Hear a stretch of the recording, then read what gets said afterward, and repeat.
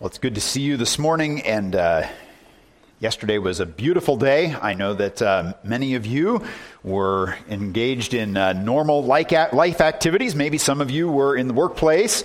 Others of you just simply serving in the community. But for others of you, you were enjoying youth sports of various kinds. You were working out in your gardens and your yard, simply enjoying the sun, seeing trees or flowers planted, weeds pulled, and all of these kinds of things. Pretty ordinary life as you inhabit the inheritance that you have been given. And maybe for some of you, that's an inheritance that has been yours for generations here in this land. Maybe for others of you, it's something that's a sort of first generation experience. But there's a beauty to the ordinariness of life in these kinds of ways. And we're going to reflect on that to some extent here in Joshua chapter 21. So I invite you to turn your Bibles there, Joshua chapter 21. And in Chapter 21, we're going to get the last of the really long list of names that may be unfamiliar to you, such as we've seen many times over in this passage. We're in some ways coming to the conclusion of the book of Joshua. Chapters 23 through 24 have some kind of closing events, but we're going to see, as David already mentioned here, the provision of cities given to the Levites who would inhabit the land. They didn't receive large tracts of land like others, but their needs were to be provided for as well. And so that takes up the bulk of the chapter. But I want you to see the last three sentences, or the last three verses rather, before we read this. So just drop down to verses 43 through 45. And your attention is to be drawn here because in many ways, commentators have noted a couple of things. This is the theological heart of the book. It really is the summary of the whole book, and these three verses are a sort of reverse summary of everything that has come in the book up to this point. So you'll notice verse 43 says that the Lord gave to Israel all the land that he swore to give to their fathers, and they took possession of it, and they settled there. So here's the division of the land and people taking possession of it. This is a summary of chapters 13 through 21, the division of the land. Then if you look at verse 44, it says, and the Lord gave them rest on every side, just as he had sworn to their fathers. Not one of all their enemies had withstood them, for the Lord had given all their enemies into their hands. That describes chapters 2 through 12, when the people were fighting the enemies who still existed in the land, and they were taking dominion of it. Of course, this verse doesn't mean that there were no enemies that were left in the land, but rather that the backbone of the people of Canaan had been broken, and God had given them rest from war. And so now the people were to take possession of the land and to continue to take full possession of it. And then verse 45 reflects chapter 1 of the book of Joshua. Not one word of all the good promises that the Lord had made to the house of Israel had failed. All came to pass. And you think back to all the promises that God gave to Joshua and to the people there in chapter 1. So this chapter ends with this climactic summary. Some have compared it to being like the end of Romans chapter 11, as the Apostle Paul has set forth the wonder of God's plan of salvation to his people, and then acknowledges that from him, through him, to him are all things. To him be glory forever and ever. Amen. And so then the question is, well, why is chapter 21 the wrap-up of this taking possession of the land? How is the content of chapter 21 going to help see that those promises preserved and to continue to be fulfilled in coming generations? So I think you'll see that as we go through chapter 21 and then unfold it. But let's pray, and then we'll read the whole of the chapter and then see it opened. So let's pray. Lord, we thank you for all of your promises, which are yes and amen in our Lord Jesus Christ. We thank you that not one word of all of your promises has failed, that you would give rest to your people, that you would give us your inheritance, that you would give us even you yourself.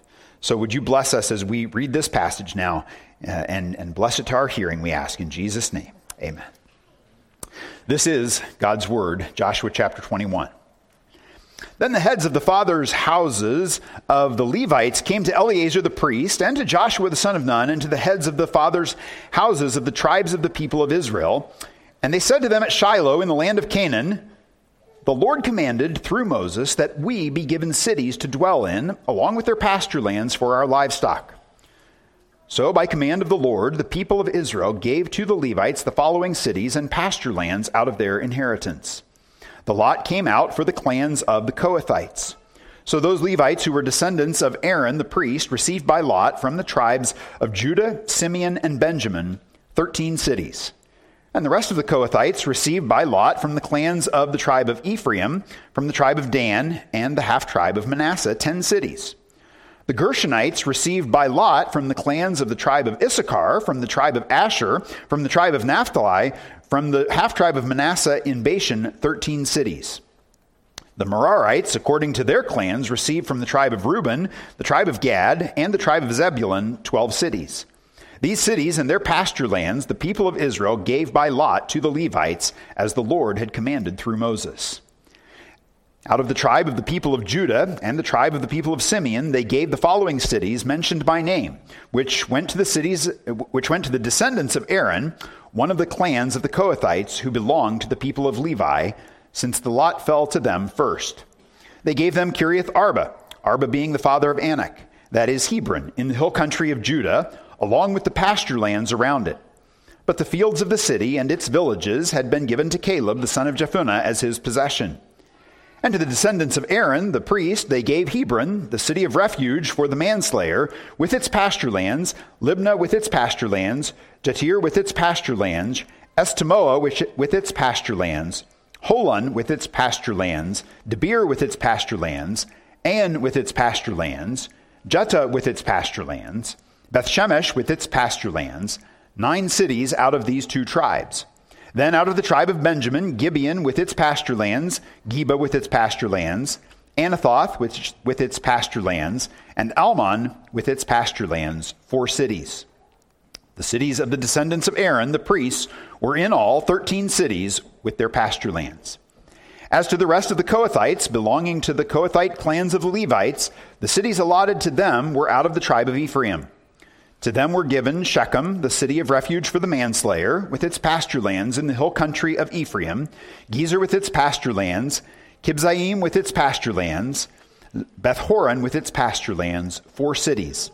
And out of the tribe of Dan, Eltekeh with its pasture lands, Gibbethon with its pasture lands, Aijalon with its pasture lands, Gathrimmon with its pasture lands, 4 cities. And out of the half-tribe of Manasseh, Tanakh with its pasture lands, and Gathrimmon with its pasture lands, 2 cities. The cities of the clans of the rest of the Kohathites were 10 in all with their pasture lands. And to the Gershonites, one of the clans of the Levites, were given out of the half-tribe of Manasseh, Golan in Bashan with its pasture lands, the city of refuge for the manslayer. And Bishtira with its pasture lands, 2 cities. And out of the tribe of Issachar, Kishion with its pasture lands, Debirith with its pasture lands, Jarmuth with its pasture lands, and Ganim with its pasture lands, 4 cities. And out of the tribe of Asher, Mishal with its pasture lands, Abdon with its pasture lands, Helkath with its pasture lands, and Rehob with its pasture lands, 4 cities. And out of the tribe of Naphtali, Kadesh in Galilee with its pasture lands, the city of refuge for the manslayer, Hamath Dor with its pasture lands, and Kartan with its pasture lands, 3 cities. The cities of the several clans of the Gershonites were in all 13 cities with their pasture lands. And to the rest of the Levites, the Merarite clans, were given out of the tribe of Zebulun, Jokneam with its pasture lands, Karta with its pasture lands, Dimnah with its pasture lands, Nahalal with its pasture lands, 4 cities. And out of the tribe of Reuben, Bezer with its pasture lands, Jahaz with its pasture lands, Kedemoth with its pasture lands, and Mephath with its pasture lands, 4 cities. And out of the tribe of Gad, Ramoth in Gilead with its pasture lands, the city of refuge for the manslayer, Mahanaim with its pasture lands, Heshbon with its pasture lands, Jazer with its pasture lands, 4 cities in all. As for the cities of the several Merarite clans, that is, the remainder of the clans of the Levites, those allotted to them were in all 12 cities. The cities of the Levites, in the midst of the possession of the people of Israel, were in all 48 cities with their pasture lands. These cities each had its pasture lands around it. So it was with all these cities. Thus the Lord gave to Israel all the land that he swore to give to their fathers. And they took possession of it, and they settled there. And the Lord gave them rest on every side, just as he had sworn to their fathers. Not one of all their enemies had withstood them, for the Lord had given all their enemies into their hands. Not one word of all the good promises that the Lord had made to the house of Israel had failed. All came to pass. Thus ends this reading of God's holy word, which we pray he would write on our hearts today and forever.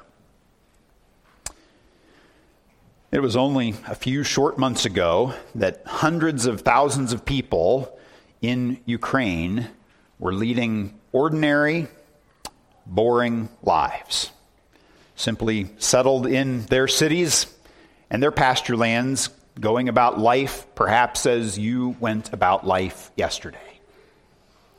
And all of that has changed.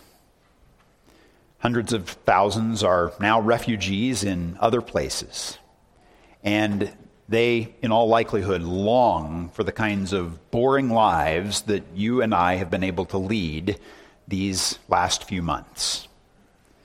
There is something beautiful about rest when the Lord gives that to us. And what this passage teaches us is that the Lord's promise to give rest to his people had come to fulfillment. And with the giving of the 21st chapter of the book of Joshua, we see that the people had received their inheritance, and the Lord puts this punctuation marker on things to show that he had given each person a possession in the land, that he had given rest from his enemies, and that all of his promises had been fulfilled. There were no falling words of all the ones he had given them. They all came to pass. And God has given us as his people today an even greater fulfillment of these things, as we've seen it in the Lord Jesus Christ. He has given us rest. He has given us peace in his Son. And he's given us temporally here a place to live and a place to worship, a calling in life to continue to serve him. So he's given us rest. He's given us this kind of spiritual rest. The question for us as we look at a passage like this is, will we inhabit that rest? Will we claim our inheritance? Will we preserve that inheritance? And if so, how?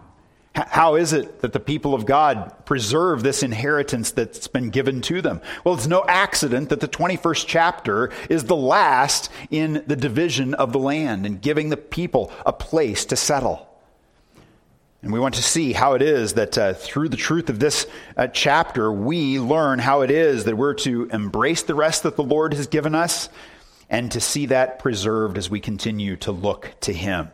So as we come to the beginning of chapter 21, we see it's all about the Levites, and they're looking for their inheritance. And we'll see how it is that the Lord causes them to lay claim to this. And it teaches us how it is that we're to embody, to inhabit the land that he's given to us, and to find and to preserve our rest. How does this happen? Well, first of all, we want to see that they simply believed God's word as we're called to do. And then secondly, that they put it into practice just as we're called to do. So it's a very simple outline. How is this rest to be claimed and preserved? Well, by belief and by practice. And we see the belief here, first of all, in these first three verses. Notice that the heads of the fathers' houses of the Levites, they all come to Eleazar the priest and to Joshua as they're gathered at Shiloh, where the tabernacle had been pitched and was sort of the headquarters of the people as they triumphed over the land in all of these battles. And they had been there as the land was being divided, everybody getting their particular plot of land. But the Levites have not yet received an inheritance. And as you know, they were a special people. Why? They had been set apart to be those who would serve religiously. They were going to be the ones who were the non-profit in the land, so to speak. They were the ones who would serve the Lord and to lead the people in this way. And it's worth just remembering how this came to pass. If you think back to Levi, one of the 12 sons of Judah, he was excluded from this kind of inheritance because of what he and his brother Simeon had done in Genesis chapter 34. They, in seeking to protect their sister, had slaughtered a number of the inhabitants of the land of Canaan. And their father Jacob said to them in Genesis 34, verse 30, "You have brought trouble on me by making me stink to the inhabitants of the land." And then in Genesis 49, when the promises were being made to the sons of Jacob by this man before he died, he said this, "Simeon and Levi are brothers, weapons of violence are their swords. Let my soul come not into their counsel, O my glory, be not joined to their company. For in their anger they killed men, and in their willfulness they hamstrung oxen. Cursed be their anger, for it is fierce, and their wrath, for it is cruel. I will divide them in Jacob and scatter them in Israel." And this had happened to the people of Simeon. They were scattered in the land that the people of Judah received, and now we see the people of Levi being scattered in the land for a different purpose. Now, you're beginning to think about this, and you're beginning to realize that in the people of Levi, we have a beautiful picture of the gospel itself. Because what did Levi himself do? He committed sin that made him an utter stench. But the Lord didn't leave him there. What did God do? God drew Levi and his descendants into the place of most intimate service to the Lord. And this is just a picture of what God does with all kinds of people who are sinners of the worst kind. People like you and me.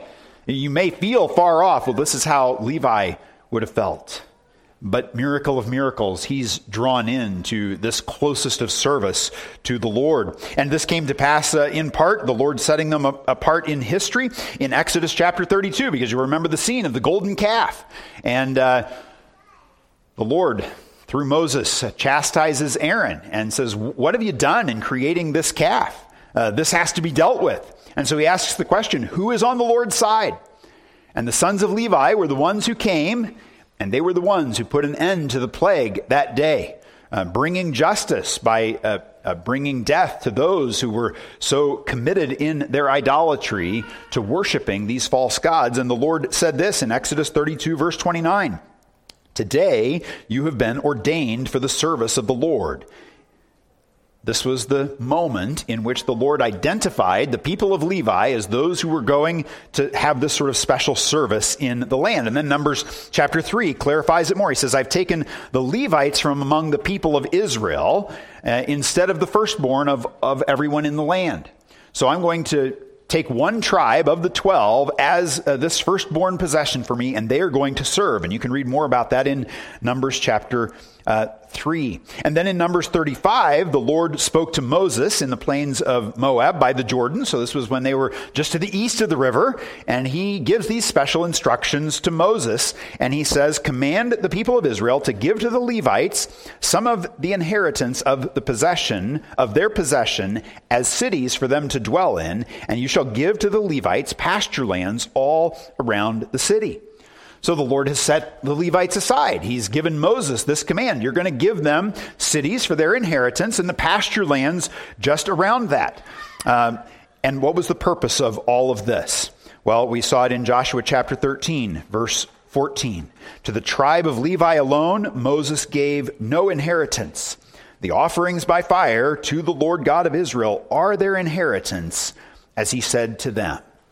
There's a very unique way in which the Levites would have the Lord as their inheritance so that they might lead the rest of the people of Israel to the Lord on a regular basis.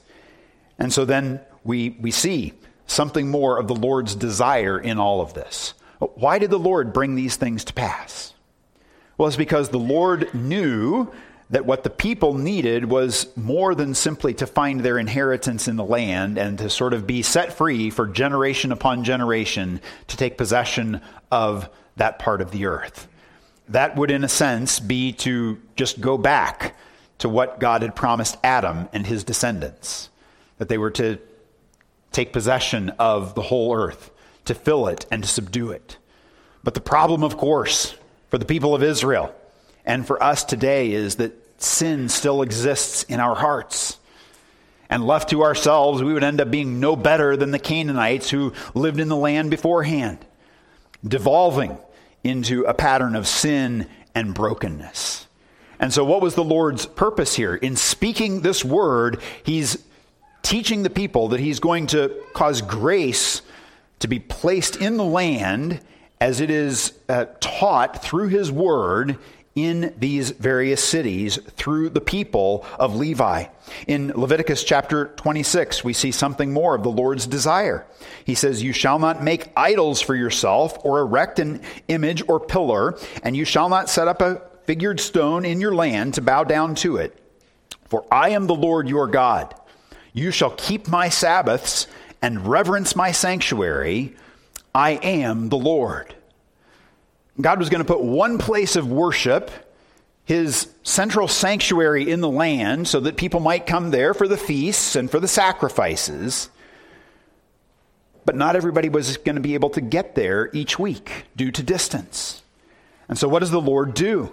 He's promised that he's going to scatter the Levites through the land so that they might proclaim his word. And this is what God says is going to be the result there in Leviticus chapter 26, verse 12. He says, "And I will walk among you and will be your God, and you shall be my people. I am the Lord your God who brought you out of the land of Egypt, that you should not be their slaves. And I have broken the bars of your yoke and made you walk erect." What is the mission that God has in the land? That he would walk among his people. That he would dwell among us. That he would dwell among you as well.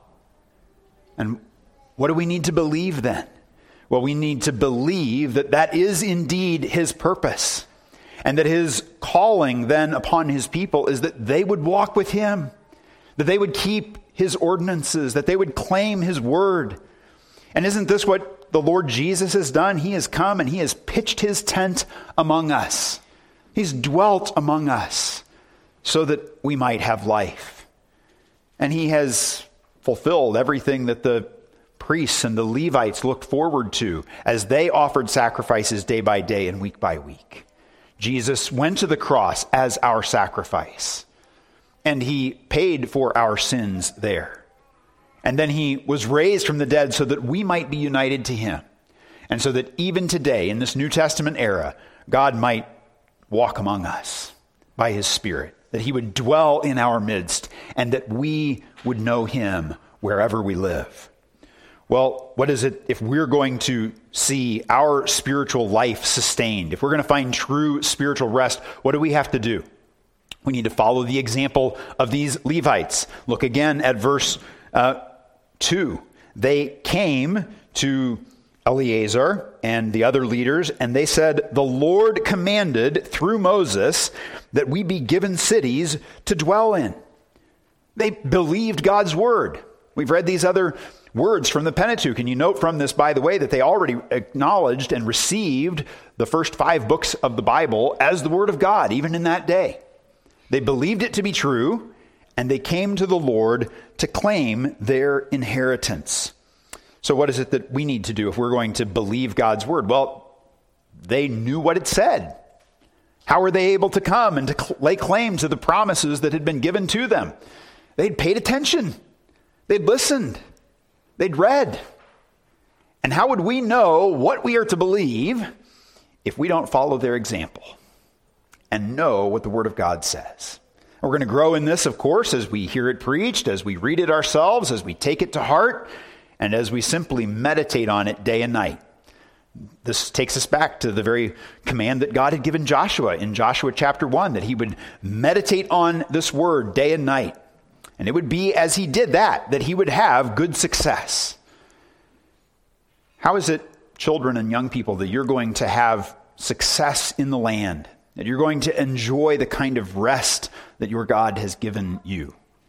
It's as you meditate upon the word of God. As you enjoy your union with Jesus Christ, the Word incarnate, who has given himself for you. It's not until we hear and know and meditate on and take in and realize in that ultimate sense the promises of God, that we're going to know how it is that we ought to live.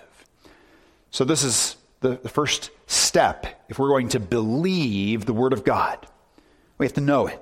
A second step toward believing it is we've got to pray those promises back to God. This is what we see happening here in verse 2. They go to God, they say, here were the promises you made, now fulfill them. And this is a second aspect of belief. It's that we would pray, that we would talk to God. These are basic things, aren't they?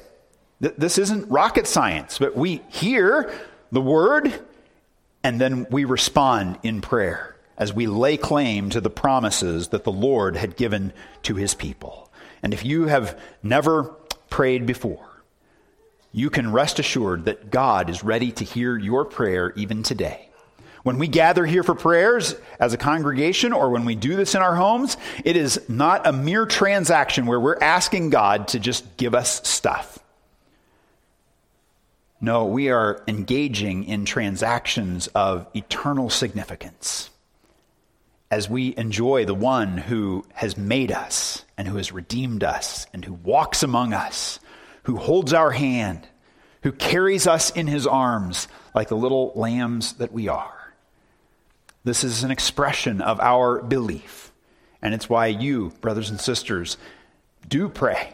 And it's why you need to continue to pray and to pour out your hearts to the Lord. And it's as you do that, that your rest will be preserved. Because we're looking to the one who has given us that rest and who has given us our inheritance.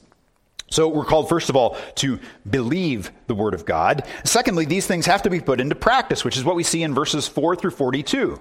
It would be absurd for you to go, because you've got a project that you're working on in your home, and you're getting ready to renovate the inside, to go to various home improvement stores and to look at the products that they have and believe that this would transform your kitchen, and then to go ahead and to ask for those products, to sign a contract to have all those delivered to your home, and then to have them all delivered and just have them sit there and do nothing with them. I mean, this would be the height of foolishness. People would wonder, what is wrong with you? And hopefully you would wonder the same thing. So verses 4 through 42, they put these things into practice. These cities were divided for the people. As we see here in verses 4 through 7, we see the basic division of the land, of the cities throughout the land. Now you'll notice that there were 3 sons of Levi, Gershon, Kohath, and Merari. So there are these 3 different groups of Levites. Those 3 sons of Levi are mentioned in Genesis chapter 46, verse 11. And one of the things that's quite fascinating is that these tribes, or these clans rather, of the tribe of Levi had particular functions around the tabernacle in the years of wandering in the wilderness. And the functions were these. The Gershonites, we learned this from Numbers chapter 3, they dwelt west of the tabernacle. And their job was to handle the software of the tabernacle. That is, all the hangings, the various curtains that went around the tabernacle. And so the tabernacle, you'll recall, was right in the center of the people of Israel. And then the 12 tribes were positioned around it. But immediately around the tabernacle, you had the Levites. And so the Gershonites were there as software managers on the west side. And then the Kohathites were on the south side of the tabernacle, and they cared for all of the instruments in the Holy of Holies. They would be responsible for moving them as they moved from one location to the next. And then the Merarites were on the north side of the tabernacle, and they were the hardware specialists. They handled all of the joints and the various pieces that held up the tent and so forth and so on. And then on the east side of the tabernacle were Aaron and his family, the priests, who were the ones that would actually help to carry out the functions of the tabernacle worship. All of this was given to them through those years of wandering in the wilderness. Now, one of the things I think is kind of interesting here is that now these people who had these very particular functions were all going to be scattered through the land. They're going to be scattered to a variety of cities. And if you've ever been that person who had a particular job and you realized your job was becoming obsolete, or you've worked with somebody like this, and it was time for them to give up that job, and they didn't know how to do that. They couldn't bear to give up that piece which to them was so central to their identity. The Levites are a good lesson for us. Sometimes God changes our task, and we have to transition into something new in life. But the Lord is always at work for the good of his people, and it will work out. So no matter how much AI advances, for instance, don't worry. There will always be plenty for people to do. There may be ethical questions that have to be asked as this sort of artificial intelligence comes to pass, and it takes away certain jobs that people have performed in times past. But we can rest. Why? Because we know that our lives are not the stuff of this world. Our jobs are not what define us or our positions, but rather we are defined by our union with the living God. And he has as his mission to dwell in our midst so that we would be changed. And because he's a God who changes us, guess what? Things in life are going to change. And so we ought to learn from the Levites here that there will come times of change as we put God's word into practice. And we will be sometimes shaken to the very core, but God will never leave us nor forsake us, and he always has something better for us. So what is it that happens then? Well, the Kohathites, they get 13 cities for their for the priests who were a subset of that family. They get 10 for the rest of them. The Gershonites get 13 cities, and the Merarites get 12 cities, and they get the pasture lands around the cities, right, so that their animals will have a place to go. What is the vision? What's going on here as the land is divided through these cities? Well, we see in Deuteronomy chapter 33, verse 10, that God's purpose for all of this was so that the Levites would teach Jacob your rules and Israel your law. God knows how humans function. He's scattered people through the land, and he wants his people to be instructed in the word of God so that they wouldn't forget him. And these Levites would, of course, lead the Sabbath services as the people were called to reverence God's Sabbath day and to keep his Sabbaths. So the Levites in these different places would have been the gathering places for the people of God to come together and worship. And you understand the practical import of this, don't you? If we're going to enjoy the rest that God has given us, we have to lead well-ordered lives with an appropriate focus on the spiritual needs of our families and the people around us. And so how does this happen? Well, it happens through some basic maintenance. God gave 48 cities, and he appointed Levites to go to those places. How does God do this today? He has appointed churches to be established, leaders to be elected to serve in those places, and in the case of some of those leaders, that they would be the ones who preach the word. And so this is why the Apostle Paul says in 1 Corinthians chapter 9, "Do you not know that those who are employed in the temple service get their food from the temple, and those who serve at the altar share in the sacrificial offerings? In the same way, the Lord commanded that those who proclaim the gospel should get their living by the gospel." And that Paul teaches the same in 1 Timothy chapter 5. So what's an application of this passage? Well, it's that we should be about the work of maintaining the church that Jesus has established. Her ordinances, even things like the sacrament of the Lord's Supper that we'll celebrate here today. That comes at some expense for you as the people of God. And you are a congregation who is known for providing well for your pastors and for sustaining the work that goes on here in the house of God. This doesn't mean that our life is insignificant beyond the church, but actually, as we see our lives well ordered around the means of grace that the Lord gives us, it teaches us, it instructs us, it disciples us to see that there's not one square inch of all the land that God has given us over which he does not say, "I'm Lord, and it is mine." And so you see there's this beautiful work that the Lord is doing here in chapter 21. He's saying to the people of Israel, you want to enjoy the peace that I've given you? Then you need to remember what I've done for you. You need to remember the sacrifice that I've provided so that your sins might be forgiven. You need to remember on a weekly basis and even a daily basis all the truth of my word so that you can go back out into all the land and make disciples and to be fruitful and to multiply and to take possession of it. And where the house of God falls into disrepair, and where his word is not believed and not practiced, what happens? Well, we see every evil thing beginning to happen, and cultures spiral and they fall apart. And so God has given in this boring passage a very great and real promise to us, a promise of rest, as we would enjoy his means of grace, and as we would commit ourselves to providing for and protecting the house of the Lord. Well, the Lord has given all of these things, and he gave all of these cities. And again, as Ralph Davis has said, the Levites, in a sense, become, for the people of God, a sort of enacted parable. They received an inheritance, but their inheritance wasn't the land. Their inheritance was God himself and the sacrifices. And why did this parable need to exist in the land?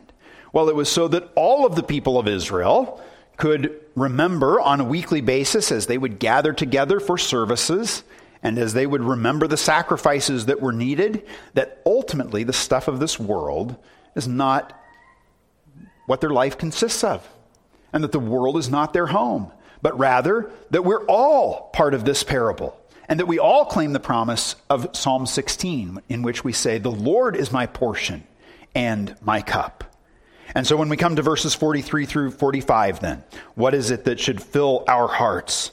What should fill our hearts is a sense of awe that the Lord has given us rest, that he's given us a place in the land, that he's given us places for worship, that he's given us the opportunity to have well-structured lives in which we are constantly meditating on the Word of God. We're drawing together as the people for worship. Then we're scattering back through the land through the course of the rest of the week so that we might be fruitful and multiply there. And then coming back together once again to rejoice in our rest that comes through the sacrifice that God has provided in the Lord Jesus Christ.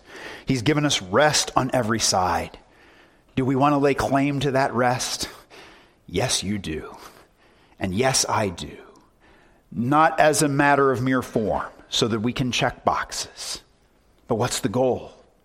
The goal is fellowship with the living God, who has given us his word that never fails, but always comes to pass.